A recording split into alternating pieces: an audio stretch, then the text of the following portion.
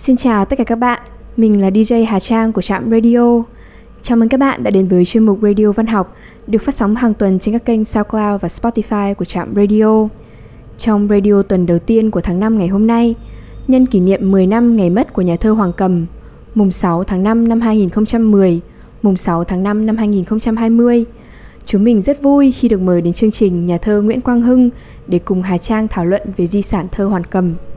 Xin chào anh Quang Hưng, rất cảm ơn anh đã nhận lời mời tham gia với Trạm Radio. Vâng, xin cảm ơn các bạn và mình cũng chia sẻ một cái cảm nhận rất thú vị khi các bạn nhấn mạnh vào cái ý nghĩa là di sản thơ Hoàng Cầm. Cái đấy thì mình nghĩ rằng rất là hay và gợi mở nhiều điều để cho cả những người sáng tác lẫn bạn đọc cùng quan tâm tiếp tục tìm hiểu về thơ ca của cụ. Trước khi đi vào thảo luận thì Hà Trang rất là tò mò, không biết là trải nghiệm của anh Hưng với thơ Hoàng Cầm là như thế nào? Nói cách khác thì anh tiếp xúc với thơ Hoàng Cầm từ khi nào và các thi phẩm của ông có ảnh hưởng gì đến các sáng tác của bản thân anh hay không? Vâng, như đa phần nhiều các học sinh phổ thông giai đoạn trước thì cái tiếp xúc chung của có thể nói là cả thế hệ chúng tôi đông đảo là đầu tiên và sớm nhất là với bài thơ Bên kia sông Đuống của Hoàng Cầm trong chương trình sách giáo khoa. Thì đúng là cái thời điểm đó khi còn nhỏ, khi còn tuổi thiếu niên, thanh thiếu niên thì có lẽ những cảm nhận nó chưa rõ như bây giờ. Nhưng bây giờ khi tôi hồi tưởng lại thì tôi cảm giác là có một cái gì đó nó rất khác so với những cái bài thơ của các tác giả thi sĩ khác trong cái giai đoạn thơ mới và thơ kháng chiến được chọn để đưa vào sách giáo khoa. Và tôi còn nhớ y nguyên một cái cảm giác có thể nói là rất là rơm rớm khi mà cô giáo của tôi là cô Nguyễn Thị Nương, bây giờ đang giảng dạy văn học tại Đại học Sư phạm. Cô giảng đến cái đoạn mà cái người mẹ mà bị Tây nó phá mất cái lều và cái gánh hàng của cụ ấy, có những cái đọc những cái câu như là mẹ ta lòng đói dạ sầu đường trơn mưa lạnh, mái đầu bạc phơ. Và trước đó là những câu như là có con cò trắng bay vùn vụt lướt ngang dòng sông Đuống về đâu. Thì đúng là khi nghe đến đấy thì tôi cảm thấy là rất là rưng. Tôi nhớ mãi cái ấn tượng đó cho đến giai đoạn sau. Và cũng một cái ấn tượng cũng đặc biệt nữa mà nó giống như là cái sự quyết định khiến để góp phần là thúc đẩy tôi mà đến tìm hiểu thơ Hoàng Cầm ấy. Đấy là khi đang là sinh viên đại học ở văn khoa Đại học Tổng hợp, trường khoa học xã hội nhân văn, thì thầy Phạm Xuân Thạch hiện nay là trưởng khoa. Giai đoạn đấy thầy giảng, thầy có đưa ra một vài cái dẫn chứng trích dẫn thơ Hoàng Cầm ấy, thì những cái câu mà là khiến tôi đọc tôi thấy cảm thấy vô cùng ngạc nhiên và cũng là thấy rất khác với rất nhiều các cái tác giả khác mà chúng ta đang học. Thầy đọc cái đoạn một cái bài thơ trong cái bài Chùa Phật Tích ấy, mấy câu là chùa Phật Tích duỗi trong màn lụa bạch, tượng Quan Âm má ửng bồ quân, chuông chiều cởi yếm, chuông sớm đội khăn, câu kinh tê tê 10 ngón tay măng. Thì đúng là nghe đến những cái câu thơ đấy của Hoàng Cầm thì nó tạo nên một sức hút hết sức khủng khiếp. Mà đối với chúng tôi thì cái giai đoạn đấy là cũng đang tập sáng tác, thì cái gì nó mới mẻ, nó độc đáo, nó mở ra chúng tôi thì nó gợi ra rất là nhiều những cái hình ảnh và những cái ấn tượng thú vị. Nó khiến cho là sau đấy chúng tôi phải đi tìm những cái tập thơ của Hoàng Cầm để photo ra, xong là cùng ngồi đọc và ngồi phân tích với nhau, và cùng là lấy thơ Hoàng Cầm để làm cái bài tập cho cái môn học của mình. Và những cái ấn tượng đấy thì cho đến giờ, sau 20 năm, sau hơn 20 năm, sau nhiều năm thì chúng tôi vẫn còn giữ nguyên và vẫn cảm thấy xúc động. Vâng, nhắc đến Hoàng Cầm là nhắc đến miền đất quan họ Kinh Bắc xuyên suốt hành trình thơ của ông, với những tác phẩm đã rất quen thuộc với các thế hệ bạn đọc như bài thơ Bên kia sông Đuống mà vừa nãy anh Hưng có nhắc tới, hay tập thơ về Kinh Bắc. Có lẽ chính bởi cảm hứng dân gian và dân dã này thì Hoàng Cầm hay được các nhà phê bình so sánh với Nguyễn Bính hay Nguyễn Khuyến. Theo anh Hưng thì thơ Hoàng Cầm có gì giống và khác với tác phẩm của hai nhà thơ kể trên? Có công bằng hay không khi xếp Hoàng Cầm vào nhóm nhà thơ chân quê cùng với Nguyễn Bính? Để đi vào vấn đề này thì tôi cũng xin chia sẻ thêm một cái vấn đề cá nhân là chính những cái sáng tác của Hoàng Cầm lại là những cái gợi mở rất là có thể nói là quan trọng đối với tôi trong cái giai đoạn đầu cầm bút. Và thực sự là tôi cũng có cái sự học tập đối với cụ trong cái việc là khai thác hình ảnh, dữ liệu, sử dụng ngôn ngữ và đi sâu vào những cái nghệ thuật, cái kết cấu của câu từ rồi của các bài thơ vân vân, cũng như là cái hướng mà mình tìm về văn hóa dân tộc. Thì đấy nó liên quan đến cái câu chuyện, cái vấn đề mà chúng ta đang quan tâm ấy, là về cái sự so sánh và đánh giá của cụ trong cái dòng chảy của những cái nhà thơ mà quan tâm đến cái việc khai thác văn hóa truyền thống, khai thác cảnh quan, hình ảnh, ngôn ngữ, thi liệu của văn hóa dân gian, của làng quê, của nông thôn Việt Nam. Thì cái sự so sánh thì chúng tôi nghĩ rằng là chúng ta cũng đã quan sát nhiều nhà nghiên cứu đánh giá về thơ Hoàng Cầm để thấy cái sự giống và sự khác của cụ so với những nhà thơ đi trước. Thì cá nhân tôi thì tôi cảm thấy một điều này là trên cái mặt bằng chung của nông thôn Việt Nam, của những miền quê, của cái dòng chảy và những cái tầng lớp, cái trầm tích văn hóa dân gian, văn học dân gian rất là đa dạng, rất là đồ sộ ấy, thì rất nhiều nhà thơ đã khai thác. Bên cạnh Hoàng Cầm, và chúng ta cũng vừa nhắc đến Nguyễn Bính, rồi là Nguyễn Khuyến khi xưa, thì chúng ta còn có Nguyễn Duy, thế rồi là rất nhiều các nhà thơ khác nữa. Thời gian gần những năm gần đây thì chúng ta còn có thấy cái Đồng Đức Bốn cũng là một trong những nhà thơ khai thác cái không khí của nông thôn cũng rất là sâu sắc. Thế rồi đông đảo, có thể nói là rất nhiều người cùng khai thác cái không khí văn hóa, con người, cảnh quan, rồi là dòng chảy truyền thống của nông thôn. Thì nhưng mà ở đây chúng tôi thấy có một điểm này là Hoàng Cầm giống nhiều người ở chỗ là lấy cái nền tảng đó làm cái vốn liếng, làm cái không gian thơ ca của mình, làm cái thế giới thơ của mình. Nhưng cái khác và cái rất độc đáo của cụ là cụ đi vào đấy để tạo ra một cái thế giới riêng. Tôi cũng không cảm thấy là không thỏa mãn lắm khi xếp cụ vào nhóm nhà thơ chân quê hay là một dòng chảy thơ chân quê. Cái chân quê mà chúng ta có thể định hình ở đây ấy, thì có thể là tôi nghĩ là nhiều nhà nghiên cứu hay là một số anh chị em sáng tác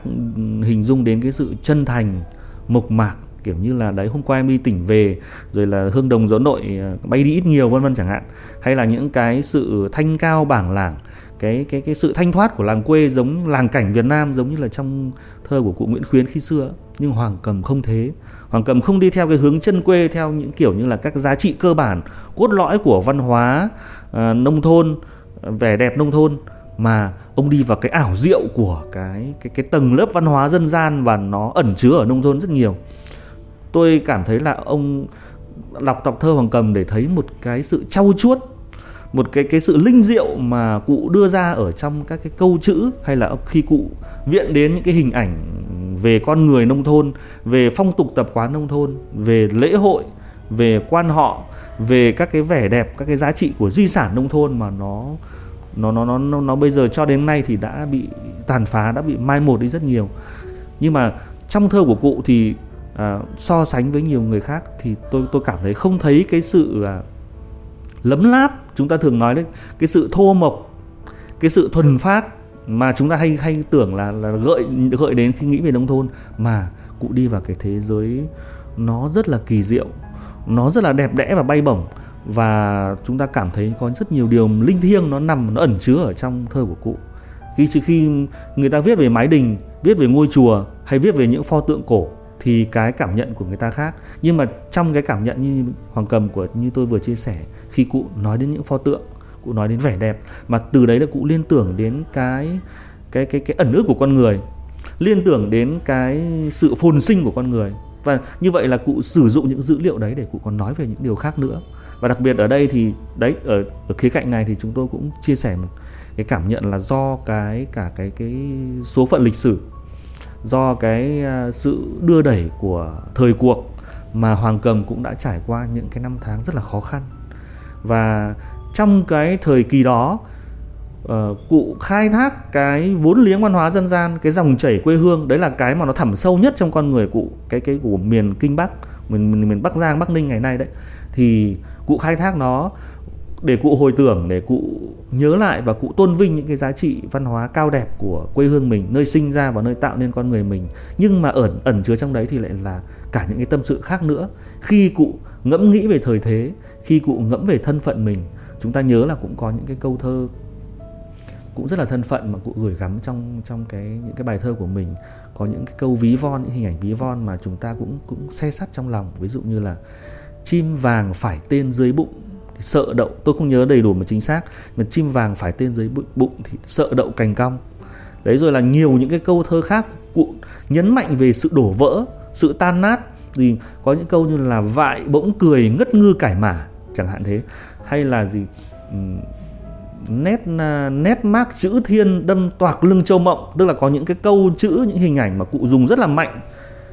Cụ nói về những cái mà chúng ta nghĩ rằng có thể nhìn thấy, về nó liên quan đến nông thôn, liên quan đến nhà quê, liên quan đến dòng chảy văn hóa truyền thống, nhưng thực chất lại đi thêm một lớp nghĩa nữa thì nó chính là tâm hồn của cụ trong những cái năm tháng khó khăn của cuộc đời. Thì tôi nghĩ là như vậy thì để thấy rằng là không thuần chất hay là không thuần phác là một cái nét chân quê mà nhưng chúng ta thường hình dung, chúng ta tưởng tượng, mà Hoàng Cầm đi xa hơn thế, sâu hơn thế, đi đến cái sự linh diệu, sự ảo diệu của tâm hồn con người, vẻ đẹp của sự trau chuốt, vẻ đẹp của sự tinh tế của văn hóa truyền thống, và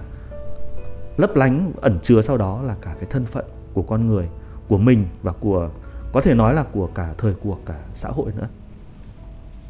Nhà thơ Nguyễn Thụy Kha nhận xét thơ Hoàng Cầm trầm đầy một nỗi phương Đông. Anh có đồng ý với nhận định này không? Hoàng Cầm đứng ở đâu trong phong trào thơ mới? Nhà thơ Nguyễn Thụy Kha và có thể nói là một người bạn thân của ông là nhà thơ nhạc sĩ Nguyễn Trọng Tạo là những người may mắn và hạnh phúc được tiếp xúc với nhà thơ Hoàng Cầm, cũng như là với nhiều nhà thơ tên tuổi khác cùng thế hệ với cụ. Và các ông là cũng có được những cái kỷ niệm rất là đẹp, cũng như là những cái nhận định có thể nói là rất sâu sắc về sáng tác và cuộc đời của các cụ. Thì tôi thì thế hệ sau, và có lẽ cái cảm nhận về một cái nỗi phương Đông này thì tôi cảm thấy thì nó cũng đôi khi là cũng hơi bao quát, hoặc là nó có thể là hơi có một cái gì đấy nó thiên về cái hướng triết học, hoặc là một cái nhìn nó rất là rộng chăng. Thì tôi thì bản thân mình thì tôi cũng không, có lẽ cũng không cảm nhận thấy hết điều đó. Nhưng mà cái nét có tính chất là huyền sử của dân tộc ấy thì tôi thấy rất là đậm đà trong thơ Hoàng Cầm. Và phải chăng đấy có thể là đấy là một cái nét phảng phất mà nó nằm trong cái mô hình chung của văn hóa phương Đông, của cái tâm thức phương Đông chẳng hạn, mà nhiều người cũng có thể viện dẫn đến. Khi đi vào thơ Hoàng Cầm thì tôi thấy có những cái dấu ấn rất là rõ về cái ý thức về cái dòng chảy thời gian, về cái tính huyền bí, tính ảo diệu của văn hóa, của cuộc đời, cũng như là những cái sự trôi chảy, sự đắp đổi của thế hệ, hay là của những cái biểu tượng văn hóa. Chúng ta có thể tìm thấy những cái suy nghiệm này trong nhiều những cái bài thơ của Hoàng Cầm. Khi Hoàng Cầm viết về lễ hội hè Kinh Bắc ấy, thì cụ không chỉ nói về cái lễ hội đấy, mà cụ gần như là đọc một bài thơ thì chúng ta lại cảm nhận thấy có một dòng chảy văn hóa phương Đông, có thể nói như vậy, hay là một cái dòng chảy văn hóa Việt, hay là nó cụ thể hơn là dòng chảy văn hóa Kinh Bắc, nó nằm tràn trong các bài thơ của cụ, để chúng ta thấy rằng là mỗi cái nhân vật hay là mỗi cái biểu tượng mà cụ viện đến ý, nó lại nằm trên một cái nền rộng rãi khác, một cái nền rộng rãi và sâu xa khác. Cụ viết là có cái bài thơ Theo dòng mẫu hệ, cụ viện lại cái hình ảnh của những biểu tượng nữ. Chúng ta nhớ đến ỷ Lan, chúng ta nhớ đến có cả cô Tấm nữa, hay là một số những cái có cái biểu tượng của Lý Chiêu Hoàng nữa. Tức là cụ thường là có cái sự kết nối đấy, để từ đó nó hiện lên những cái gương mặt, những cái biểu tượng hay là những cái giá trị văn hóa. Hay chúng ta đọc cái bài Mưa Thuận Thành, nhớ Mưa Thuận Thành, những biểu tượng về cung cấm này, về ỷ Lan này, hay là về các cái hình ảnh của cả một vùng không gian rộng lớn, hay là từ cái hình ảnh của cái không gian cung cấm thì cụ lại liên tưởng đến cái hình ảnh của trẻ con chơi bi ở trong cái sân chẳng hạn thế. Tức là rất nhiều những cái biểu tượng. Hay là khi cụ viết về chùa Dâu,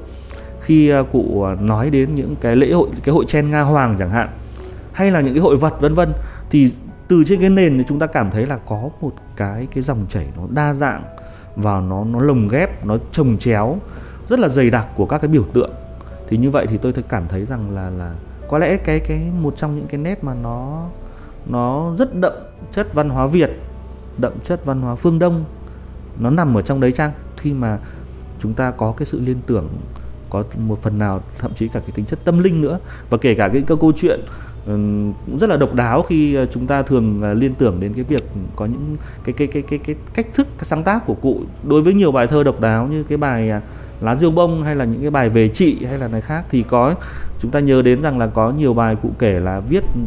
trong đêm, để một tập giấy với cái bút bên cạnh và viết bảng lảng như có cái giọng đọc của ai đó vang lên, và cụ gần như là có những cái thứ chép lại, ghi lại, sau đó thì có chỉnh sửa sơ bộ một chút. Thực chất đấy cũng chính là cái công việc sáng tác của cụ thôi. Nó mang tính đặc thù của một cái người mà nó nặng lòng với quê hương và nó lưu trữ trong người quá nhiều những cái dữ liệu, thậm chí cả cái ẩn ức về văn hóa, về con người, về thời cuộc, thì nó dồn nén để cho cụ có những cái phút thăng hoa khi sáng tác trong đêm như vậy. Thì có lẽ là kể cả cái tính chất sáng tác nó lại cũng hơi có cái màu sắc của sự siêu nghiệm, của cái tính chất là linh thiêng, thì phải chăng là nó cũng mang cái nét phương Đông, mang cái nét hồn cốt của văn hóa của truyền thống của Việt Nam nằm trong đó chẳng hạn. Còn nếu mà xét về vị trí thì nếu mà chúng ta cũng theo cái lịch đại ấy, thì Hoàng Cầm là xuất hiện như chúng ta cũng đã phân tích, thì Hoàng Cầm xuất hiện vào cái cuối cái giai đoạn thơ mới, và cụ xuất hiện với một số các cái bài thơ và sáng tác, đặc biệt là cái điểm nhấn về kịch thơ ở cái thời kỳ mà tiền khởi nghĩa và sau cái giai đoạn khởi nghĩa một chút. Thì có lẽ cái đáng chú ý và cái đáng nhận diện và xác định cái vai trò của cụ thì nó nằm một cách mạnh mẽ hơn trong cái giai đoạn đổi mới của thơ ca kháng chiến và giai đoạn sau này. Giai đoạn tức là từ sau thời kỳ kháng chiến chống Pháp, nhưng mà trong cái thời kỳ mà chúng ta vẫn đang xây dựng xã hội chủ nghĩa ở miền Bắc và chiến đấu giành thống nhất độc lập ở miền Nam ấy, thì cái điểm nhấn nổi bật của cụ ở trong cái thời kỳ kháng chiến chống Pháp thì chúng ta cũng rõ ràng là nhận thấy những cái đổi mới rất là độc đáo ở trong thơ tự do, đặc biệt là trong cái sự kết nối giữa thơ tự do với thơ có vần, giữa thơ tự do với thơ lục bát truyền thống. Cái sự kết hợp rất là nhuần nhuyễn mà chúng ta thấy như một ví dụ của cái bài thơ Bên Kia Sông Đuống là một ví dụ tiêu biểu. Và cái giai đoạn sau này, khi mà giai đoạn đấy thì chúng tôi nhớ là cụ còn cái trường ca Tiếng Hát Quan Họ cũng rất đáng chú ý và rất đáng quan tâm nữa. Và đặc biệt giai đoạn sau này khi cụ viết về Kinh Bắc, trong cái giai đoạn mà cụ cũng có nhiều khó khăn, thì và các bài thơ khác nữa, thì chúng ta phải thấy rằng là có những cái đóng góp rất là lớn mà chúng tôi nghĩ rằng trong giai đoạn đó, đặc biệt là phải nhìn lại trong giai đoạn mà trước đổi mới, giai đoạn những cái năm mà cuộc sống trong cái giai đoạn thời kỳ mà xây dựng xã hội chủ nghĩa, rồi là thời kỳ bao cấp ấy, cái giai đoạn mà Hoàng Cầm và cùng với những người bạn của mình như là Văn Cao, Lê Đạt, Trần Dần, những người tích cực đổi mới thơ, phải nói là cái công rất lớn của các cụ trong cái việc là đổi mới thơ ca Việt. Đặc biệt trong cái bối cảnh mà cái cánh cửa đổi mới của sáng tạo nó vẫn chưa mở rộng như giai đoạn đổi mới. Chúng ta nhớ thì nếu mà tạm ghép cái tính chất là cái dòng chảy lịch sử với cái dòng chảy của văn hóa, văn học nghệ thuật ấy, thì cái cánh cửa đổi mới của giữa những năm 80 nó như một cái sự bung mở, cái sự bùng phát để mà người ta cất lên những cái tiếng nói mới, những cái giọng điệu mới, những cái cảm nhận và những cái sự cách tân, cái sự phá cách trong văn chương chẳng hạn. Thì đặc biệt chúng tôi nhấn mạnh rằng là Hoàng Cầm và nhiều người cùng thế hệ của mình đã bắt tay vào việc đó ngay từ những năm trước, ngay từ những thập kỷ trước, khi mà cái cuộc sống vẫn còn nhiều khó khăn, và kể cả trong cái quan niệm về sáng tác, cái nhiệm vụ của sáng tác để phục vụ cho những công việc lớn ấy, nó vẫn còn có thể nói là có tính chất là phổ biến và có tính chất bao quát trong cái công việc sáng tác của văn nghệ sĩ. Thì cái điểm độc đáo và cái sự thú vị của Hoàng Cầm nó nằm trong cái sự sáng tạo này, và cho đến nay thì chúng tôi nghĩ rằng là càng phải nhìn nhận cái điều này rõ hơn. Cũng thêm một khía cạnh nữa trong cái cảm nhận của cá nhân tôi thôi, trong cái giai đoạn mà cái sáng tác thơ nói chung bây giờ ấy, thì thật sự là cũng có nhiều cái dấu hiệu đi xuống. Đôi khi chúng ta bằng lòng với những cái nó rất là dễ dãi, bằng lòng với những cái mà nó quá đơn giản, hoặc là chúng ta lặp lại cái cách thức sáng tạo trước kia mà giai đoạn thơ mới hay là giai đoạn thơ kháng chiến chống Pháp, chống Mỹ, những cái tác phẩm thơ có tính chất là phổ biến, có tính chất là cổ vũ, cổ động vân vân ấy, Thì trong bối cảnh này là chúng ta đang có sự lặp lại, mà thậm chí lặp lại với tính chất là không vượt qua được những cái đỉnh cao đã có. Và trong sáng tác có nhiều dấu hiệu của sự dễ dãi. Thì chính những cái sự lấp lánh của Hoàng Cầm và những cái người cùng thế hệ của mình là những cái mà hôm nay rất đáng để cho chúng ta soi chiếu, thậm chí chúng ta học tập. Và chúng ta vẫn thấy rằng là cái kỹ thuật thơ của Hoàng Cầm và những người khác nữa, cái kỹ thuật, cái xu hướng sáng tác và cái cách thức tạo lập ngôn ngữ cấu tứ, cái cách thức khai thác và đi vào dòng chảy văn hóa truyền thống để làm mới nó lên, tinh luyện nó lên, làm lấp lánh nó, thì đấy là một trong những cái có thể nói là như là một cái chìa khóa, một cái con đường để mà cho chúng ta khai mở cho cái khuynh hướng sáng tác chính là của thời gian hiện đại, của hôm nay, của đương đại, là cái rất đáng tham khảo đối với các cây bút trẻ. Vâng, rất cảm ơn những chia sẻ của anh Hưng. Một trong những bài thơ của nhà thơ Hoàng Cầm Hà Trang thích nhất là bài Nguyên hình ảo vọng. Một bài thơ chứa đặc không khí huyền hoặc liêu trai với những hình ảnh như lửa khói tàn đêm, tóc hong chiều còn óng tuổi mưa xanh, tôi huyễn tưởng hay là em ảo tưởng, tôi vu vơ hoa hay em liệng xuống, hay thậm chí là cả hình ảnh tiêu đề Nguyên hình ảo vọng. Không khí nửa thực nửa mơ trong Nguyên hình ảo vọng còn xuất hiện trong những bài thơ nào khác của Hoàng Cầm? Có thể nói là gần như chúng ta nhận ra ở rất nhiều bài thơ khác nhau. Và kể cả những cái bài thơ mà chúng ta tưởng là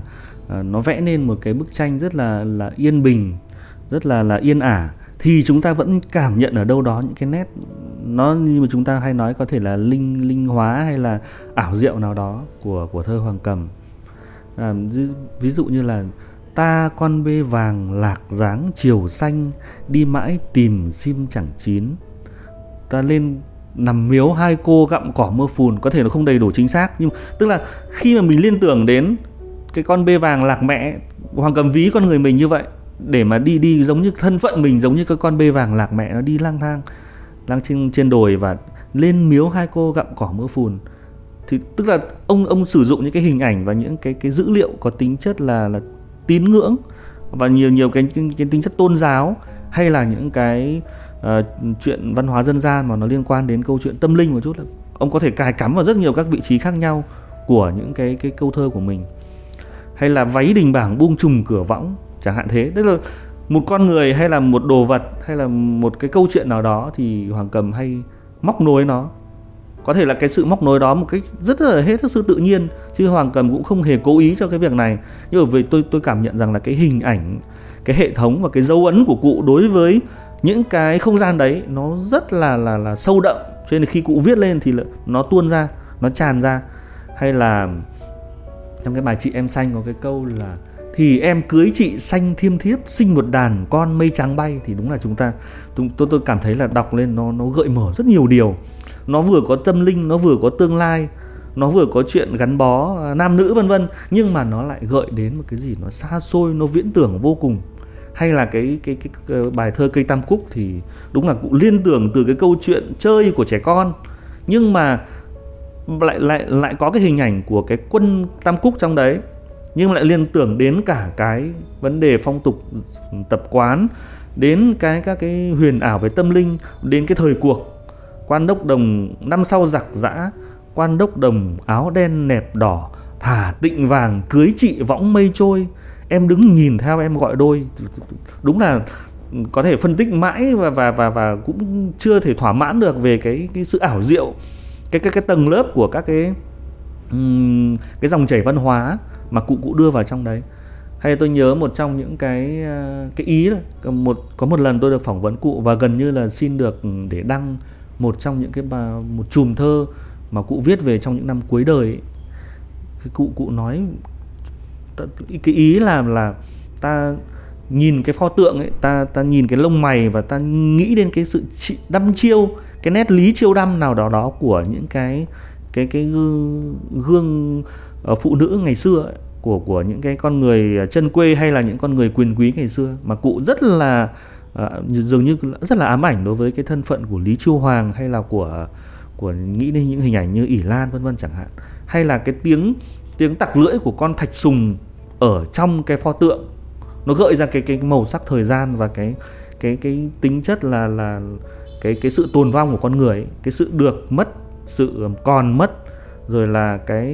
cái chết vân vân. Những cái ấn tượng đấy tôi nhớ trong cái chùm thơ đó của cụ như vậy. Hay là kể cả trong những cái bài thơ mà chúng ta thấy rằng rất tình cảm theo kiểu như là chị em đấy chẳng hạn, thì gần như là ấy cũng có cài cắm nhiều cái chi tiết như vậy. Ví dụ như vừa rồi là cái bài Lá Diêu Bông, hay là trong cái bài là Quả Vườn Ổi chẳng hạn. Lẽo đẽo em đi vườn mai sau, cúi nhạc chiều mưa dăm quả rụng. Có thể nhìn nó một cách rất là mộc mạc, rất là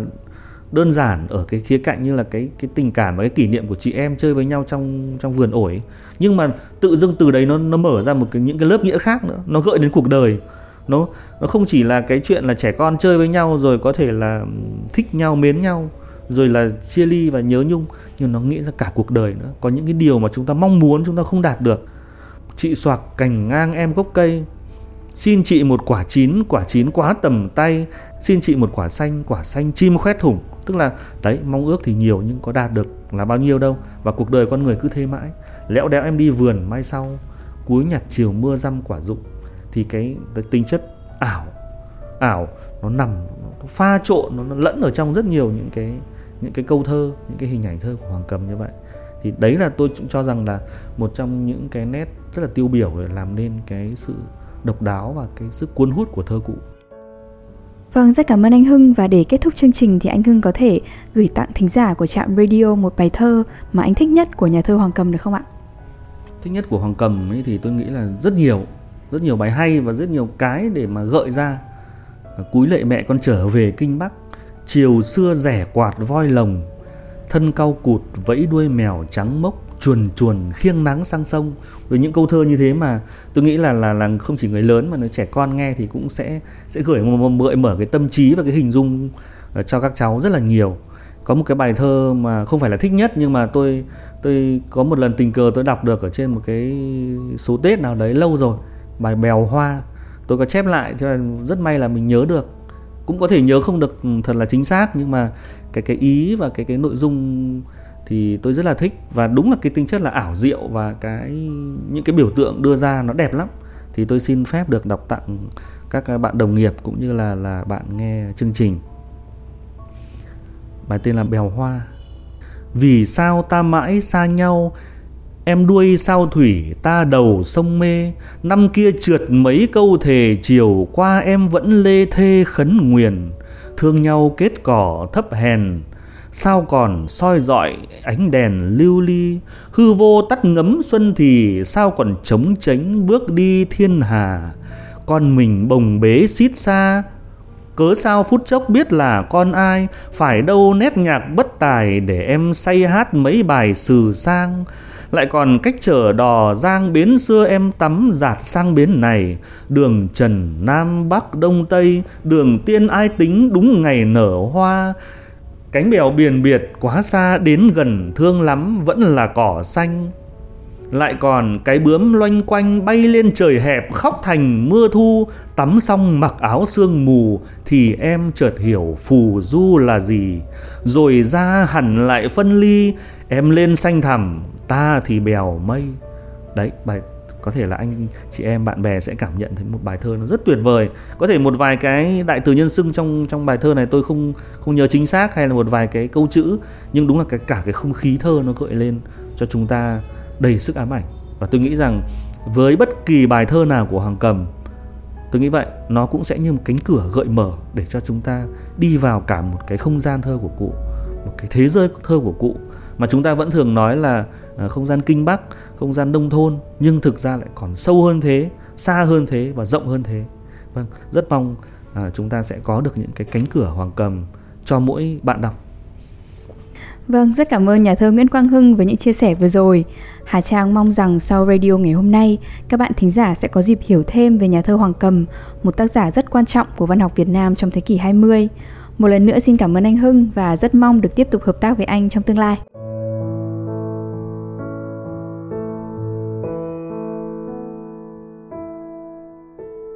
Đêm đã khuya, thời lượng của chương trình đến đây là kết thúc. Xin chân thành cảm ơn các bạn thính giả đã chú ý lắng nghe. Chúc các bạn một đêm ngon giấc.